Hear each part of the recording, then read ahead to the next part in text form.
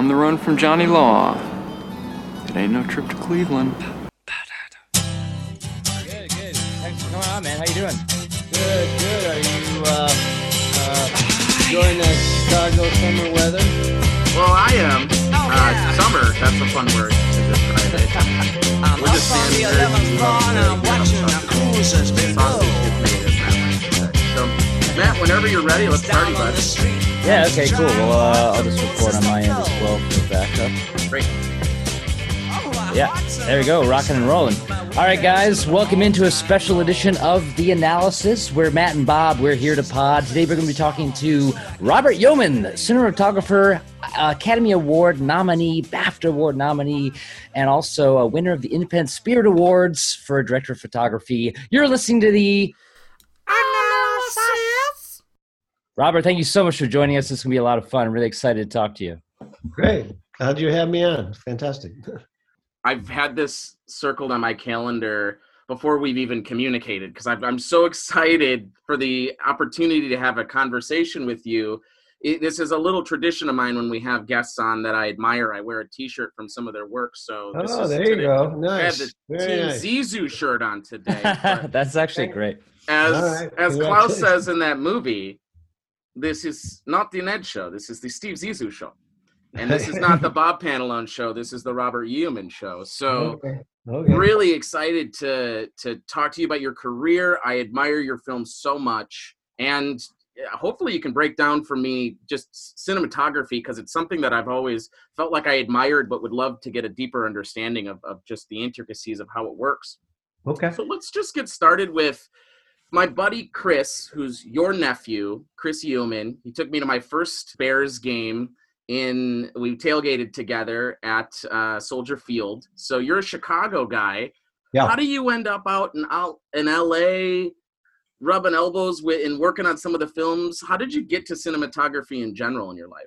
Well, that's a long, boring story, but I grew up in the suburbs, and it started really when I was a kid. Believe it or not, there was no internet. There was none of the cable TV. There was none of those things we have today. And so Friday nights, when we were kids, we would all meet at the local movie theater just to get out of the house, and we would see movies. And then we would all go get ice cream together or go hang out and do whatever. So in that process, I saw a lot of really great movies. I remember very vividly seeing Psycho and In the Heat of the Night and Lawrence of Arabia and those types of films. And, they put a big, strong impression on me, and I became kind of a movie buff. But, where I grew up, no one was really in the film industry. I never even thought about that as a career. And so I went off to college. I was at Duke University, and I was started in pre-med, actually, thinking I might be a doctor, but after a semester, that was not for me at all. And I kind of kicked around quite a bit there, not really sure. It was in the 70s, not really sure what I wanted to do. And again, not thinking I'd be in the film industry. And at that time, Duke had no film classes. They do now, but not then. Back then it was, USC, UCLA, and NYU, and that was about it. Of course, now we have tons of film schools out there. But then I got involved. They had a society that showed foreign films on Saturday nights, and through a friend, I got involved in that. And we would watch all these French New Wave films, films from Italy, all over the world. And it kind of opened my eyes a little bit, and I started seeing films in a different way. And then one weekend, I drove over to Raleigh, North Carolina, to see A Clockwork Orange, and I just was so mesmerized by that film. I remember when I left, I said, okay, I want to do this, somehow get involved in it. I didn't know anybody, and I didn't know anything about it. So I thought the best thing was to go to film school, and so I applied to USC, and I don't know how it happened, but I got in. And so I came out here to LA. And the nice thing I tell most students about film schools is it allows you to try different things. In the real world, it's much more difficult. You can shoot, you can direct, you can edit, you can do sound. And I tried everything, and I found that I was most comfortable with the camera, and I seemed to be good at it. So that's where it really kind of started. Being a cinematographer was as a graduate student at USC, and I got out and kind of, to make a very long story short, just started working, doing anything for free, and just gradually working my way up the ladder.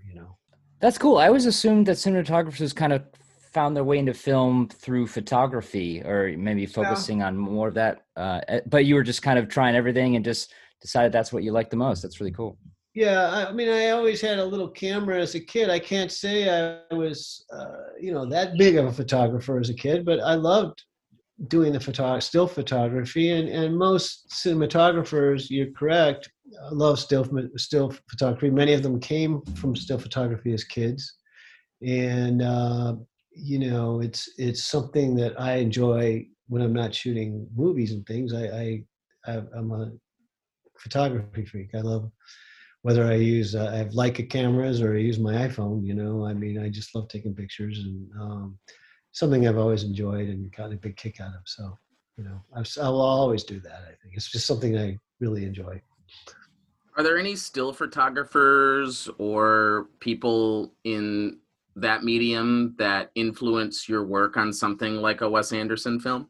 Well, there's so many great ones out there. I mean, certainly Cartier-Bresson was someone that I, very early on latched on to. In fact, many years ago, I actually bought a signed Cartier-Bresson photo. Oh, wow. But there's so many out there. This guy Bernie Himes went around to Mississippi and photographed all these juke joints, which were fantastic pictures.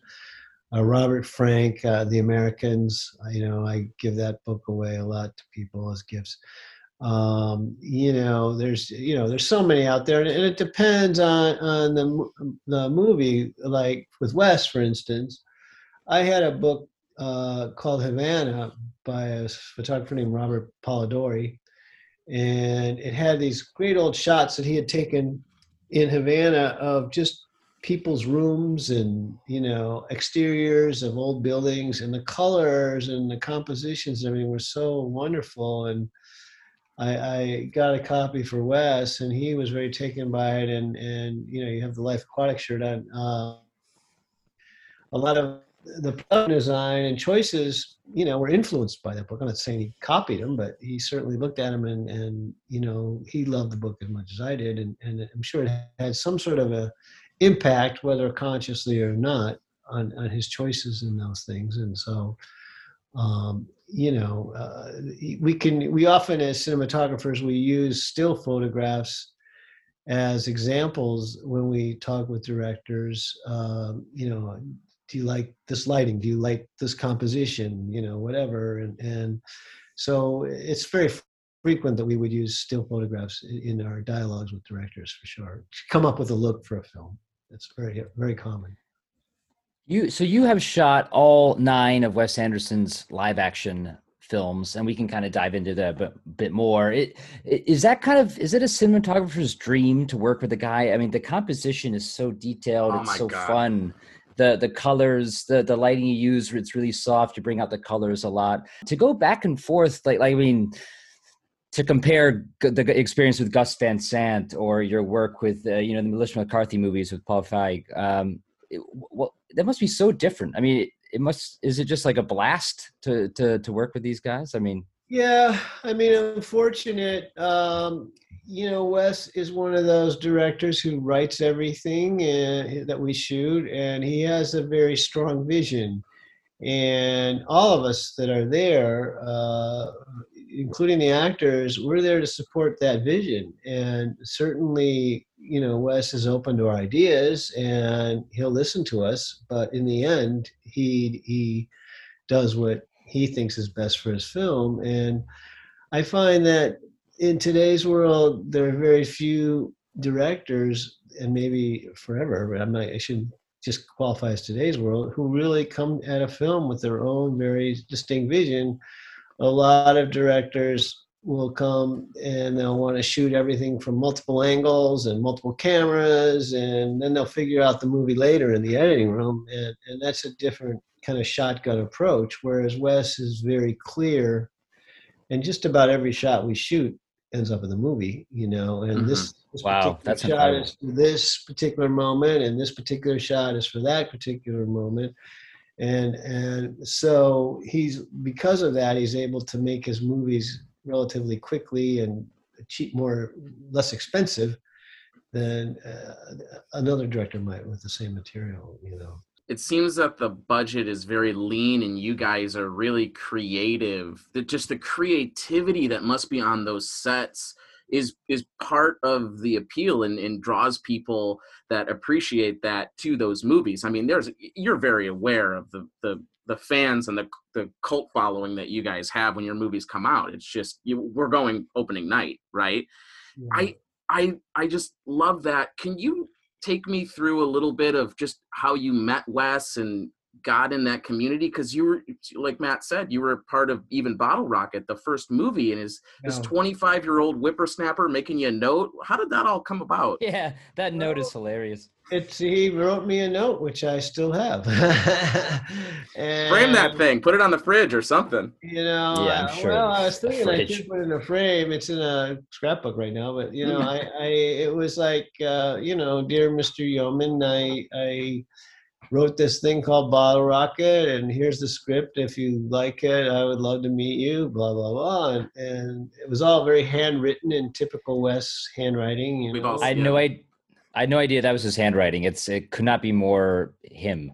Yeah, it is. It is. And if you see his drawings, they are, his storyboards are hilarious. I mean, but anyway, he sent me the note and I met him, and he was, like you say, a 25-year-old kid who had never done anything. But we just kind of hit it off, and, we were discussing movies we liked, movies we didn't like. And Sometimes more important, the movies we don't like together. Oh yeah, I hate that too. It's a great Yes. unifier for film nerds.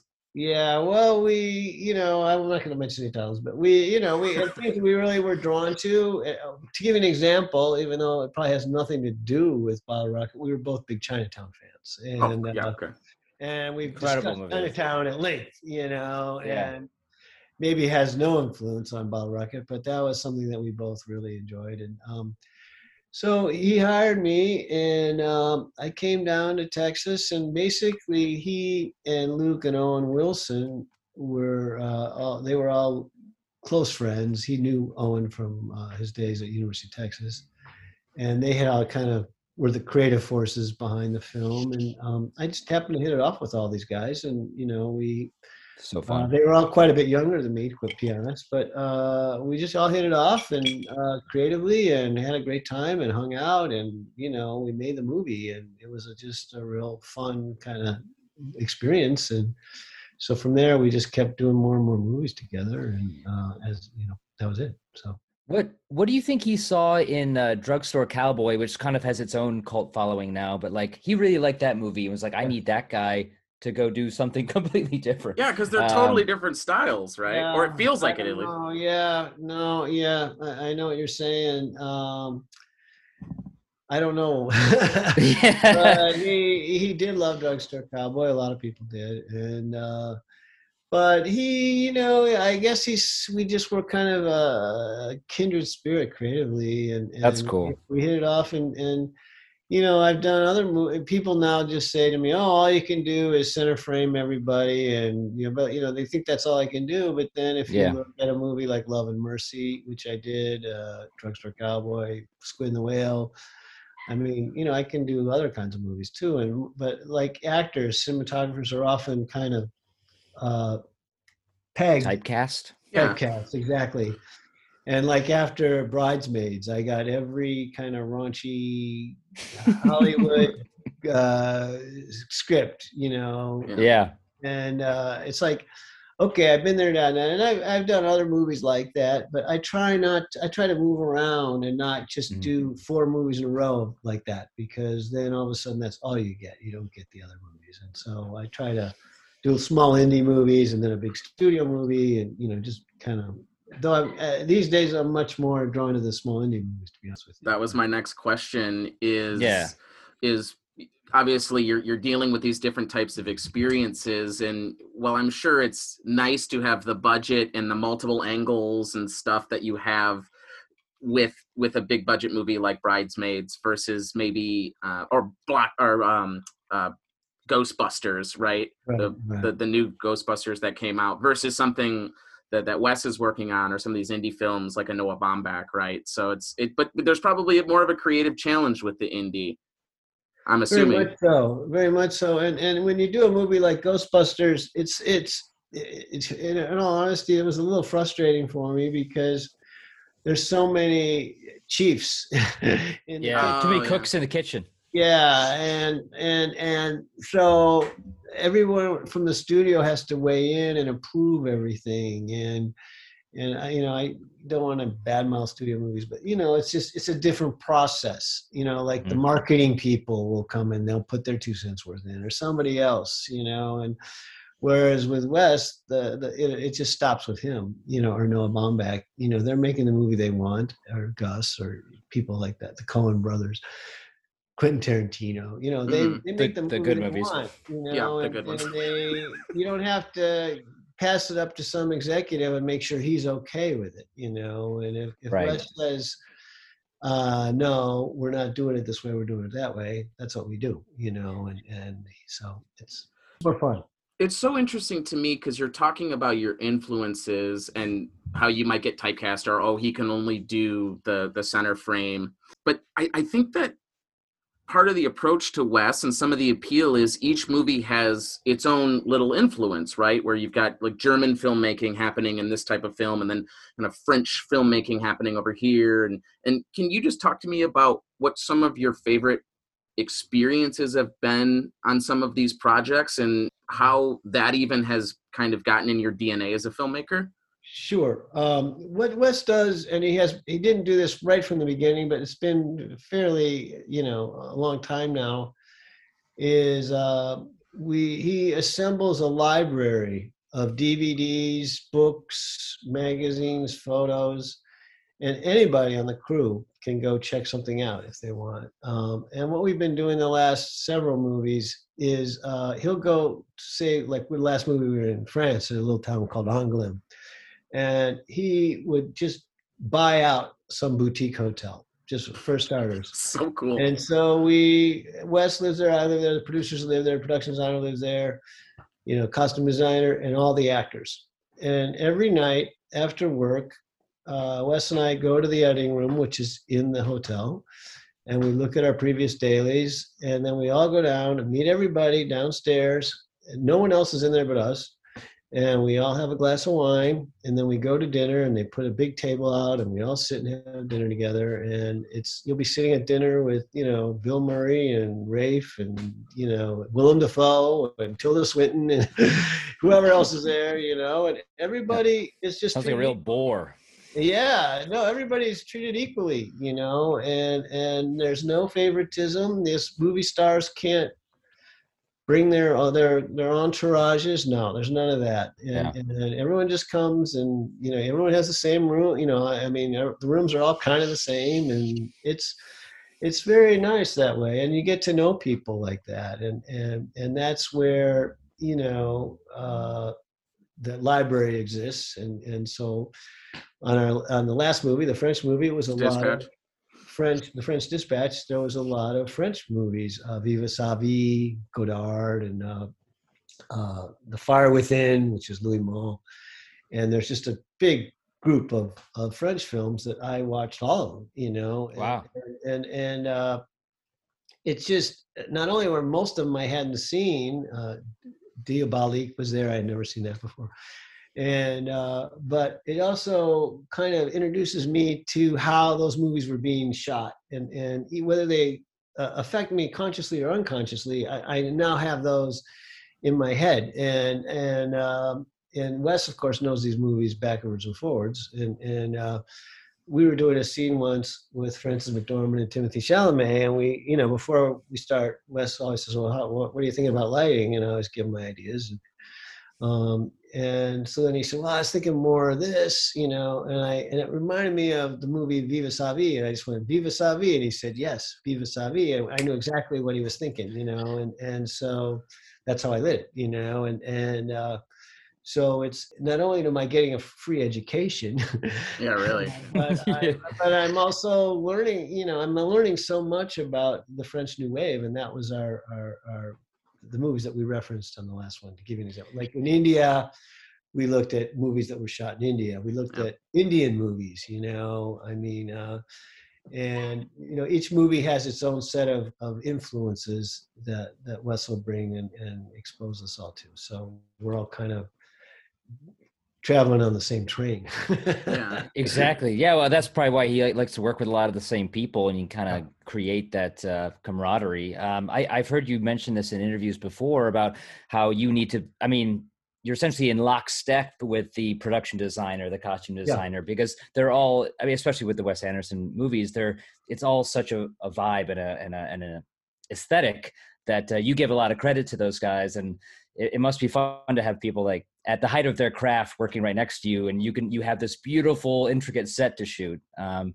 Are you involved in the process of that, or do people go their separate ways and come together? Well, what happens is when typically a production designer would show up before me on the location, and recently it's been Adam Stockhausen, but we've had different guys through the years. Adam lives in New York, and he would go in early before me, and they would do a lot of the preliminary scouting and a lot of the, kind of start to do the designs of the builds and things.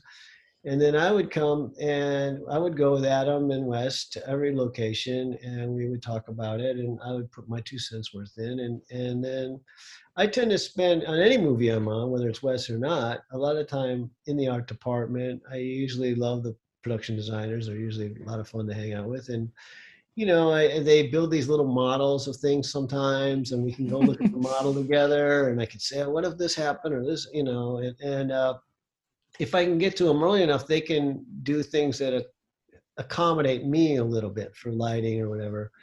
And luckily, the really good production designers and the ones I've been working with Wes, they think about camera and lighting. Sometimes production designers will just design a set and then you go, yeah, I'm not going to like this. This is ridiculous. But Adam and Mark Freeberg, David Wasco, and some of the other ones we work with, they really consider what my problems are and try to help me out as much as they can. And they often solve my problems before I even bring them up, and particularly in today's world where we're becoming more and more using practical lighting, and we have to design the set in such a way that the practical lights work for us as well as them. So that's cool.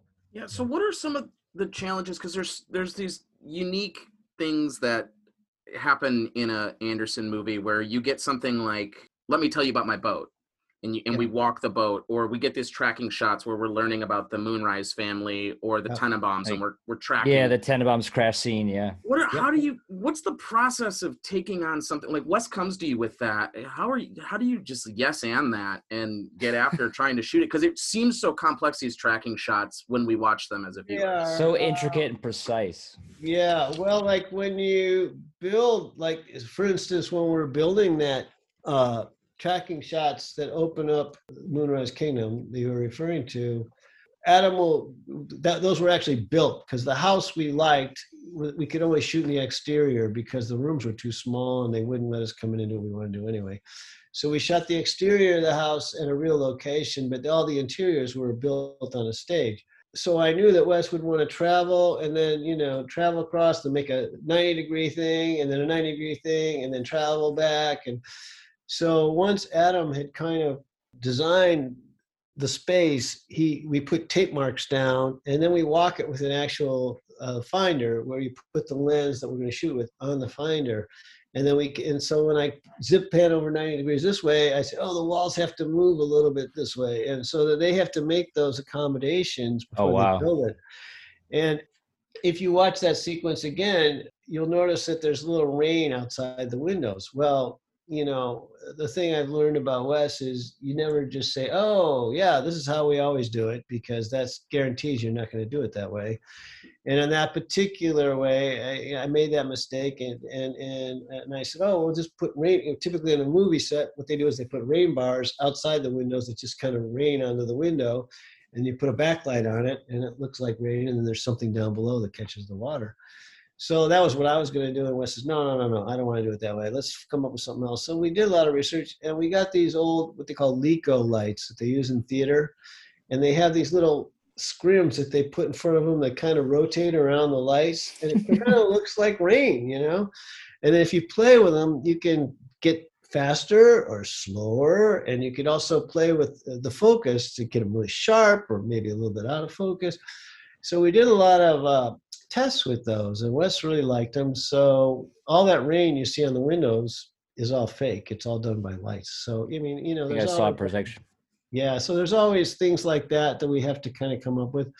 And the scene with let me show you my boat. If you remember, Bill Murray's standing there, and there's a painting of the boat, and then that goes up, and then you reveal the real boat. And the painting of the boat is exactly, because the boat that we built was way in the background, so it's exactly those dimensions.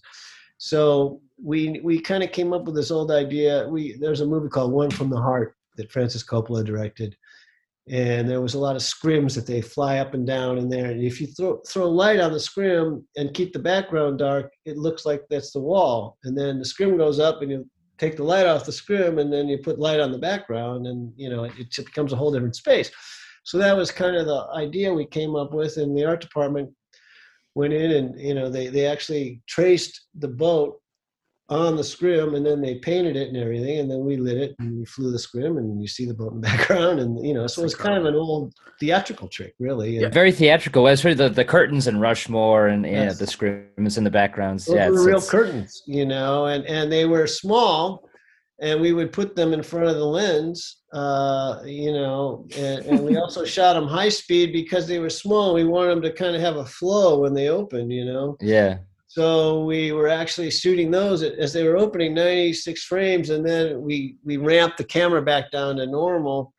So when it's 96 frames, and then it opens, and it's normal frames, that is normal frame rate at that point. So, you know, a lot of it was kind of homemade type stuff, and Wes That's loves so that cool. kind of stuff. And forced perspectives.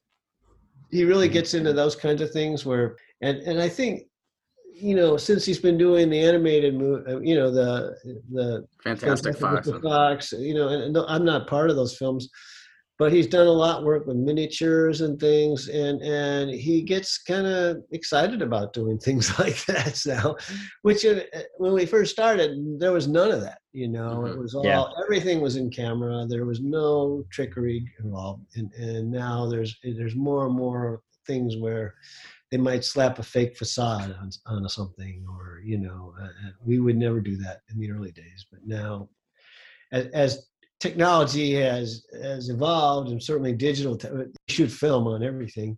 But, you know, the digital technology has become so amazing these days that they can go in later and they can fix so many things that we could never have done 20 years ago. So it still gives you this feel of a play, which is interesting because you don't have any experience directly in the theater. Me and Matt are a couple of theater nerds too, but definitely a Wes Anderson and some of the length of the scenes and some of the tracking that Matt and I have researched about your movies. You want it to feel like a live action play sometimes. Yeah, they do, and it's very symmetrical and proscenium, like, you know, like a play. And you know, he tends to play a little wider. We don't usually bang in for super close-ups like this, you know, and he likes to have all the actors in the frame. You know, we fill those frames, and so they tend to be a little looser than a lot of movies, which are cut, a lot of super close-ups, cut back and forth, and, you know. Yeah.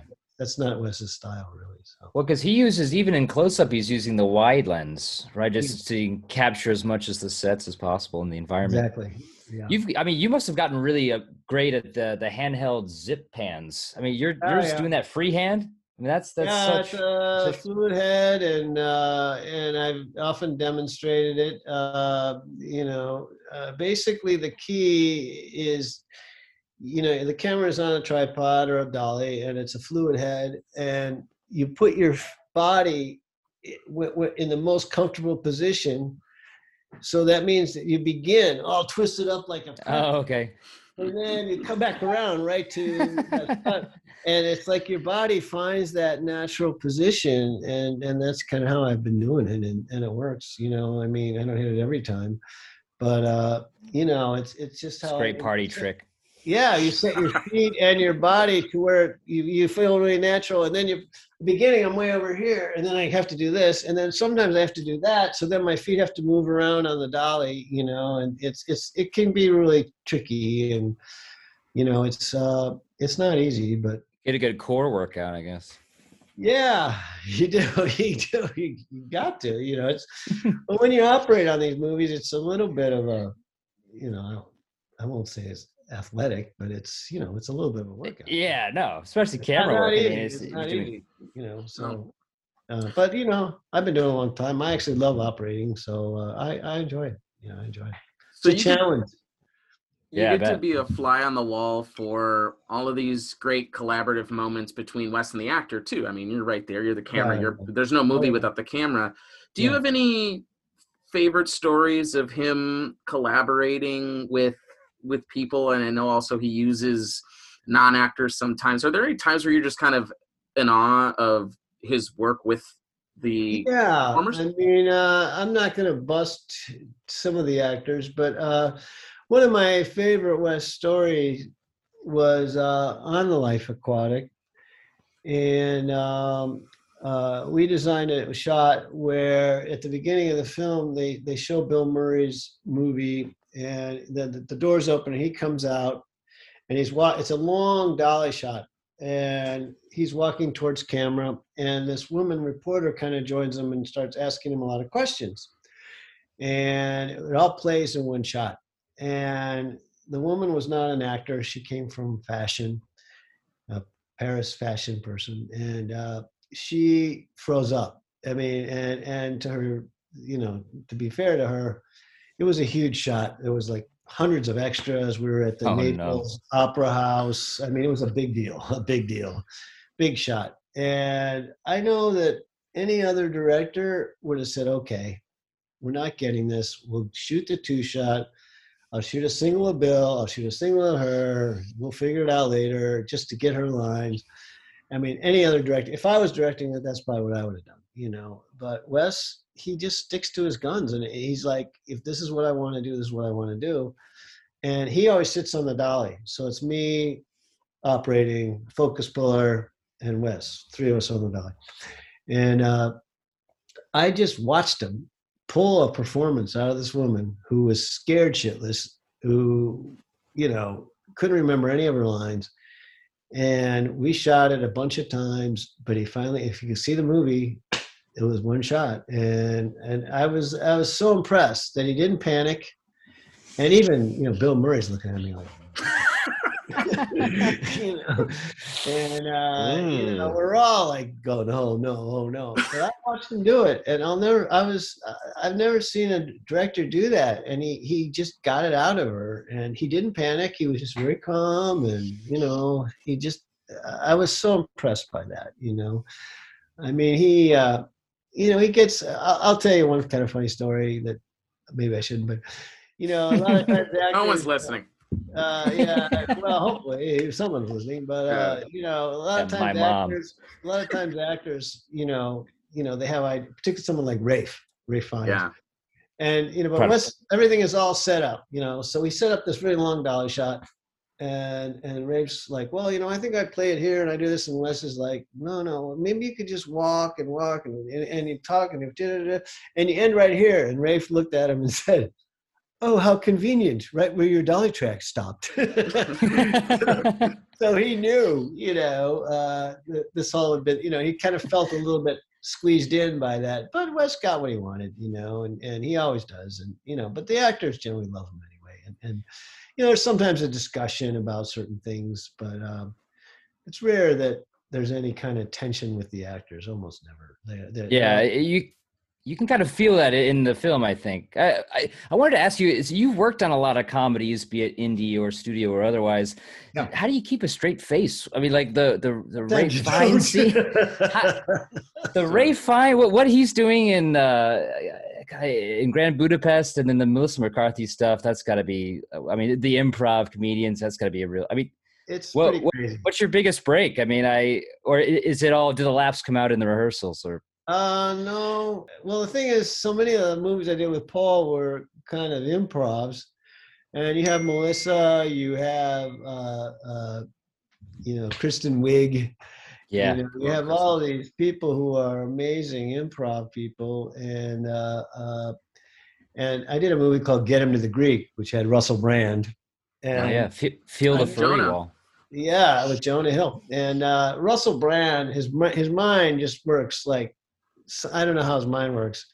And he would come up with the most crazy stuff just on the fly, and when we shoot those movies with Paul, we always use 2 cameras, sometimes 3. Like if you and I are having a conversation, we have a camera on you and a camera on me, because it's so difficult to recreate these, because so much of it's improv. I mean, they have a script, and they generally do the script, not always, but they can go riffing off the script and go in other directions sometimes, and so it can get pretty crazy sometimes, and and you're trying not to laugh, or, yeah. But have you ever personally ruined like a long tracking shot?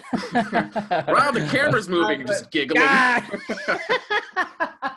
But sometimes I'm trying not to laugh. Yeah. But it's sometimes everybody cracking up. Right. Yeah. My next question was, who's been your favorite actor to watch, and why is it Kumar Pallana, aka Pagoda?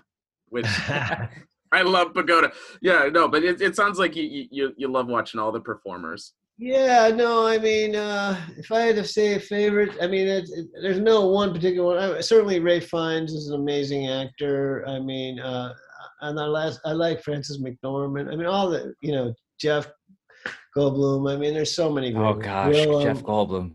Yeah. Matt Hayes is a big Frances McDormand fan. We've been talking about her all season. Frances McDormand is like the nicest, sweetest person, and so professional, and just so nice. No ego as far as anything. But Jeff Goldblum will come to the set, and within a day, he knows everybody's name on the set, and and he remembers it. He's got a brain like that, And yes. he's a Robert guy. Wow. Exactly. That's he is so funny. He's very funny, and I remember on a Grand Budapest Hotel, he's like, hey, which guy is this guy? Joe Edmund. So see that guy over that scene? He goes, okay, now I got them all, and he does. I got them all. I got them all. And I've got them all. And I Joe the Gaffer, I've got them all. Hey, did that guy just throw out my cat? Yeah, he's the real deal, and but funny, and just kind of a crazy guy, but always smiling, always happy, and You get to work with a lot of different crews, though. Speaking of gaffers, right? Because you get different crews for the different scenes or the different places that you guys shoot at. I usually I work. When I first started shooting, I always bring a focus puller, my guy John, who I had for years. But I find that particularly when you go to other countries, it's almost to my advantage to hire the locals if you can get good ones. Because if you're a French gaffer, you bring your crew. And if you're an American gaffer going to France, now all of a sudden you got to find a crew. And the crew of the French translator. Gaffer, and a translator. Well, the crew of the French gaffer is going to go with him. He's going to get another job, and they're going to go with him. They're not going to come work for the American guy on one job, So it also exposes me to how people do things differently in other countries, which I really enjoy, I've worked everywhere, and you just kind of see how there's a universal language amongst film crews. Certainly, we all kind of do the same thing, but there's different ways that we do it. And I learn a lot by working that way. And I did Mamma Mia too. I was the only American. It was all English people, and some of them were supposed to be American, and I was kind of the on-set translator. They'd say, hey, how would you say this, in America? Because they were all English, and I said, well, I would probably say this, and they would go, okay. And that's what they would do. I felt like a little bit like, shit, I don't want to do this, but It's like I Colin, So you're- Colin Firth gives you. It's like, I said it wrong because Yeoman told me it was that way. Yeah. Well, it was mainly Lily James who played the lead. She was very British, and she's supposed to be young Meryl Streep. And, she did a great job if you've never seen the movie. But, she was often asking me, Mhm. well, how would you say this if you were American? Because she would say it the way a Brit would say it. Right. Yeah. That's funny. Are you a big Bill Burroughs fan, Robert? Was it kind of a thrill for you to get to film him? I mean, that's his only film appearance. Yeah, I was a big fan. Well, I won't say beforehand I was big, but I became a big fan. And I actually, after the movie, about a year later, I went to Burroughs' house with Gus Van Sant to film him. There's a video Gus made called Thanksgiving Day Prayer. And we went to his house, and on the way there, I had read on the airplane at the People magazine about the Brando murders, Cheyenne Brando or something. Oh, yeah. And Bill had not heard about these things, so I was telling him the story. So he was very much ingratiated, and we were sitting around his living room. It was Gus and Gus's boyfriend, and Bill Burroughs and his boyfriend, and myself. And he had a Brazilian blowgun that he would shoot darts at his front door. And we were all drinking, really strong cocktails, and he was shooting darts at his front door. And then we went out back, and he had a barn, kind of. This is in Lawrence, Kansas, and we were throwing knives at the barn. Oh my God. This sounds like a Wes Anderson thing.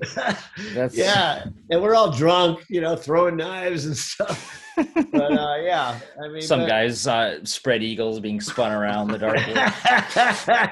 It didn't get taken that far, but believe me, it was kind of crazy. And I just loved his voice. And I remember when we were shooting. Yeah, it's so unique.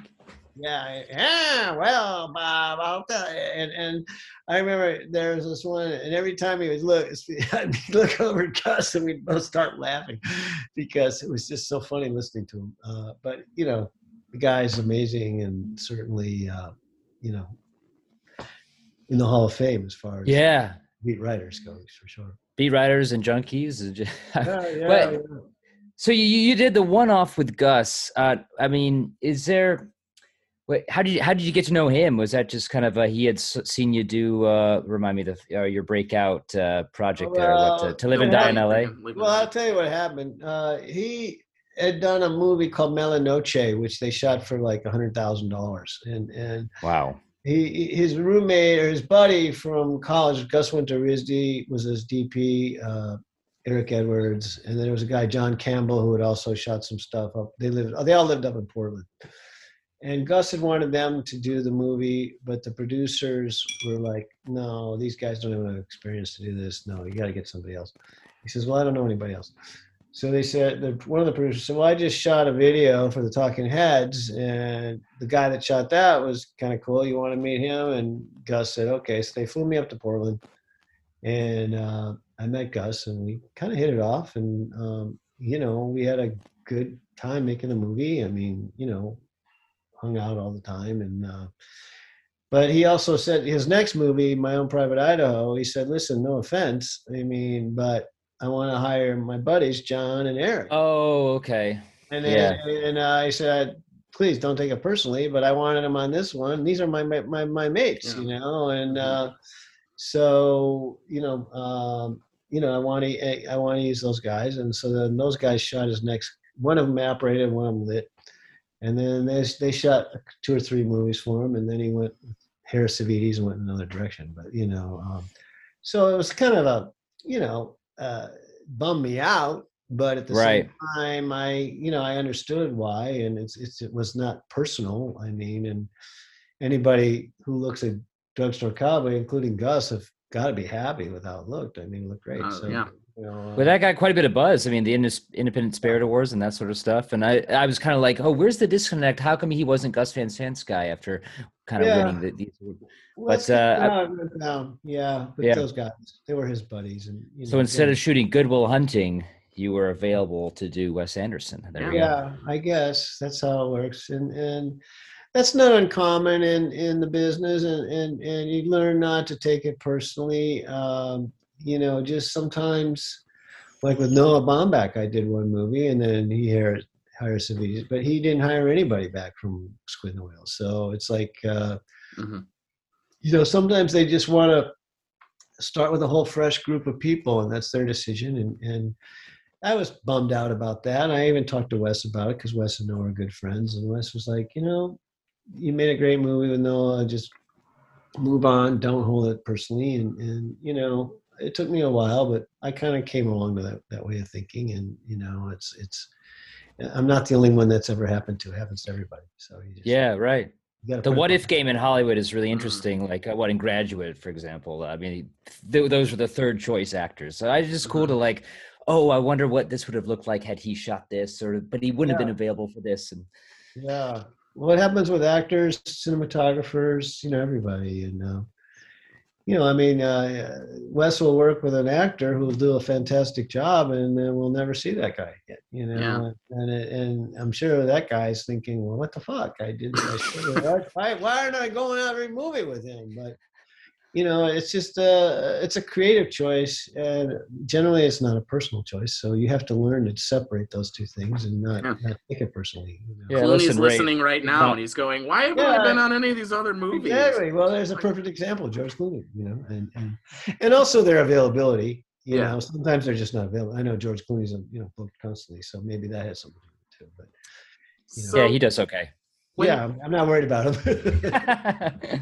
One of my last questions here will be, when you're making something like Drugstore Cowboy or some of these early Wes Andersons that become just comedy icon, do you know, I like to understand, when you're there and you're making it, do you realize that it's special in the moment, or does it all feel the same? I like to ask filmmakers that question. Well, it varies. Anytime I work with Wes, since Bottle Rocket, I always think we're doing something special, and some of his movies have been really well received. Some movies have been not as well received, but I always feel that way. When I did Get Him to the Greek, I thought this movie's going to be a huge hit. I mean, this movie is going to kill it, and it did okay. When I did Bridesmaids, I thought, this will be okay. And it became this huge hit. When I did Squid and the Whale, I thought, this is a nice little movie. It became kind of a cult classic, So most of the time you don't really know, and but with Wes, I always think, okay, this is going to be a really good movie, but that's, just because of my ties with Wes. But other ones, you don't know. Like I said, I thought Get Him to the Greek was going to knock it out of the park, and it didn't. But, that's probably worth a rewatch, actually. It is really funny. It is. It's a sequel to, what is a sequel or a prequel? Forgetting Sarah Marshall, there's characters involved, but I don't think... first movie. Yeah, and that was the director Nick Stoller's first movie was Forgetting Sarah Marshall. Get Him to the Greek was the second one, which is what I did. And then he went on to do some other movies and some TV, and, But he's out of that whole Judd Apatow group, Paul's out of that group. Freaks and Greeks crowd. Yes, exactly. Right? Freaks and Greeks crowd. And, I'm drawing a blank on the guy. He's a young actor, but he's curly hair. Oh, Seth Rogen? Yeah, Seth Rogen. He comes out of that, and, all those guys kind of do. So Judd was kind of the guy, patriarch of the whole group. So I feel like everyone does have a different favorite Wes Anderson. Do you have one? For me, it's probably Grand Budapest. I think that's the one that kind of got recognized for you guys. But what Ralph Fiennes was doing, I feel like everything had kind of reached the pinnacle of your powers as a collective on that one. I might agree with you on that, and obviously it's everything is kind of shaded by my experience while making the film, and we had a great experience doing that. We were in this little town in Eastern Germany. It was winter, and but it was kind of magical in a way, even though it was freezing. And it was like Chicago. Right. But it was thunder snow on the ground, and it was dark all the time. But but there was something very magical about that. That said, even going to India, and India was difficult. It was very difficult working there, and frustrating often. And I oftentimes felt like I came away not having done the best I could have, maybe given a certain different circumstances, because it was so kind of run and gun crazy. But it's going there and experiencing that culture for that period of time was amazing, and priceless. So each one has Life Aquatic. We were in Italy for a long time, and that was a very difficult movie, being out on the water with boats and all the craziness. And it seemed like every day it was like this huge deal we were shooting. There was no small scenes, and it was exhausting. And we'd go in the morning, we'd get on this boat at dawn, and we'd go out, and then we'd come back by dark. And they gave us, the Italian nurse would give us a patch you would put behind your ear to stop seasickness. And so, I was a DP operator. I couldn't get sick, and so every day I'd go and get the patch. And at night I'd get back to my hotel room and I'd be like this. And, I was like, I said, man. So then after I've been doing this like a month or two, I go the next day, I'm going to get my patch. He goes, no. Once a week, the patch. I said, once a week? I've been doing this every day, So all this drugs is going into me every day. And I've had a month worth of this stuff pouring into my system. So no wonder by the end of the day, I get back to my room and the room is spinning around and I'm like, oh. You're the drugstore cowboy. Yeah. Guys hopped up on the patch. So I learned. But, it's like you could have told me that like a month ago, maybe. But she saw me every day, and every day she gave me the patch, and it was like, oh, okay, once a week. Yeah, not every day. So you have those types of experiences. When I was in India, I got electrocuted on the train. And, shit. Yeah, crazy stuff happened. You just pick yourself up and keep going. I do have one more question. Just with all the movies you're watching here for research and, talk about all the French New Wave, with the pandemic, a lot of us have been watching movies at home. And yeah, me too. So getting out of do you have a regiment to put down all these films? Do you have a favorite snack? Do you make sure everyone's out of the room? I mean, because without the theater, it's hard to really get the proper viewing experience, I feel like, at the home. So, I mean, you must be watching a lot of movies in the hotel room, or do they set up like a viewing room for you? Well, when I'm with Wes, I'm at home right now, and I have a nice Sony flat screen, a big Sony flat screen, and I typically watch them by myself. Yeah. I don't like distractions, and I don't know a particular snack. Occasionally, I'll drink a beer or a glass of wine, but I just prefer that. And a lot of them, when the pandemic started, I'm a Turner Classic Movie freak, and I would just tape them off Turner Classic Movies. And many times I don't even watch them all the way through. I'll watch half of them one night and half. Yeah. It's like reading a novel or something, and I digest it better that way. I've become the same. Yeah, sometimes I watch a movie all the way through, but very rarely no. I tape them and then I just watch. I'll watch the first half tonight, the second half tomorrow, and do that kind. And I watch a lot of old movies like Key Largo, and those types of movies that there was one. It was a Robert Mitchum film. Boy, I'm drawing a blank on the title, but. Just so many great old movies that I had never seen before, Yeah, I've been doing that too, like Tokyo Story I'd never seen, and I watched that the other night. Okay. And I was kind of getting some Wes Anderson vibes from that because it's centrally shot, right, and it's small. Anyway. Yeah. I could see that for sure. Wes he's watched every movie ever made, and he knows them all. I would send him a thing. Hey, I watched this the other night. Yeah, that's a classic. I love the scene with this. Like, damn, I thought I got him. No, one I recently watched that I had never seen that he recommended was Bad Day at Black Rock, which I'd never seen, and I would recommend that to you. It's a great movie. It's an old time. Bad Day at Black Rock. I won't say anymore. Yeah, McCabe and Mrs. Miller as well. I heard that's one of your favorites, and that looks really good. Yeah, it's a great one, and I don't know how it holds up, but when I was younger, I remember seeing that in a theater when I was living in Chicago, and it was a winter night, and it just kind of captured that moment. And Vilmos Zsigmond was one of my favorite cinematographers. Yeah. I was very influenced Cool. by his cinematography, and they did something. Well, the studio wanted to fire him because they did everything they could to degrade the film. They flashed it. Yeah. They shot fast stock. They underexposed it. They wanted it to feel like this old picture postcard back from the Old West, and so they totally degraded the film and to achieve that look, which is most people don't like that. So Yeah. that was beautiful Right. film.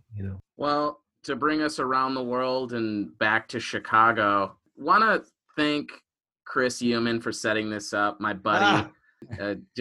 He's always been patient with me. We're a couple Detroit nerds, so he's a Cubs fan and a Bears fan and everything else. But we've got a Michigan tie together because he went to Michigan and I lived in Michigan. So, but he's been a good buddy, and I really thank him for setting this up. And I thank you for getting electrocuted and drugged up by the Italian film crew there to make these pieces of art that I just sounds like a hell of a ride.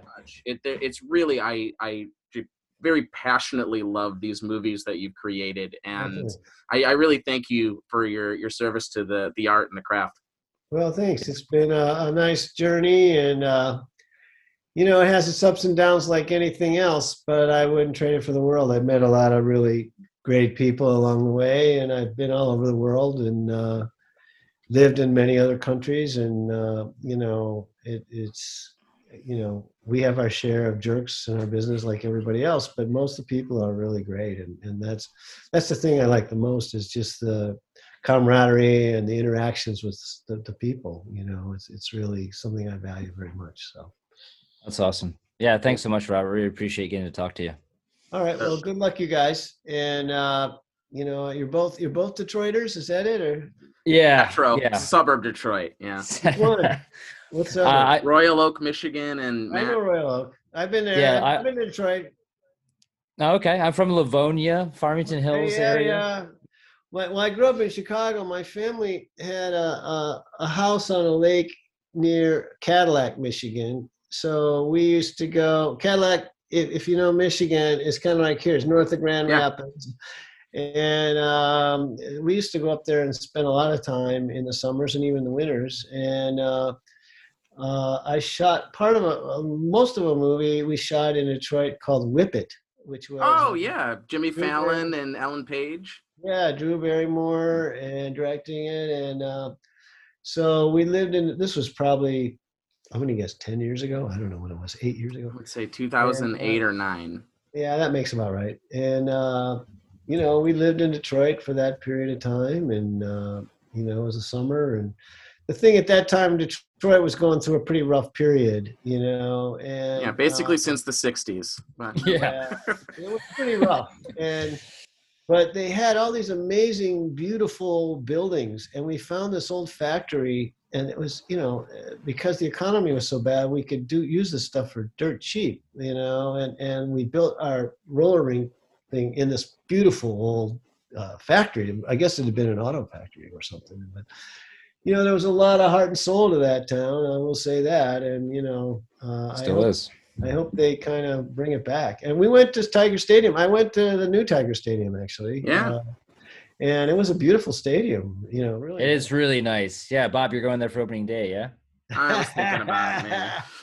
Well, I was a Cubs fan growing up. I hate to say it, but and now I've been in LA for 40-some years. I'm a Dodger. I'm a Cubs number 1, Dodgers number 2. So we're always playing each other in the NLCS, so that must be nice. We'll see what happens. Usually the Dodgers win. Yes, they do. At least lately. Cool. Well, yeah, fun. Absolute pleasure, Robert. Thank you so much for coming on. Everybody, don't forget to like and subscribe, and we will see you down the road. Take care, guys. Pleasure. Yeah. See you later. Take care. Much talking these days.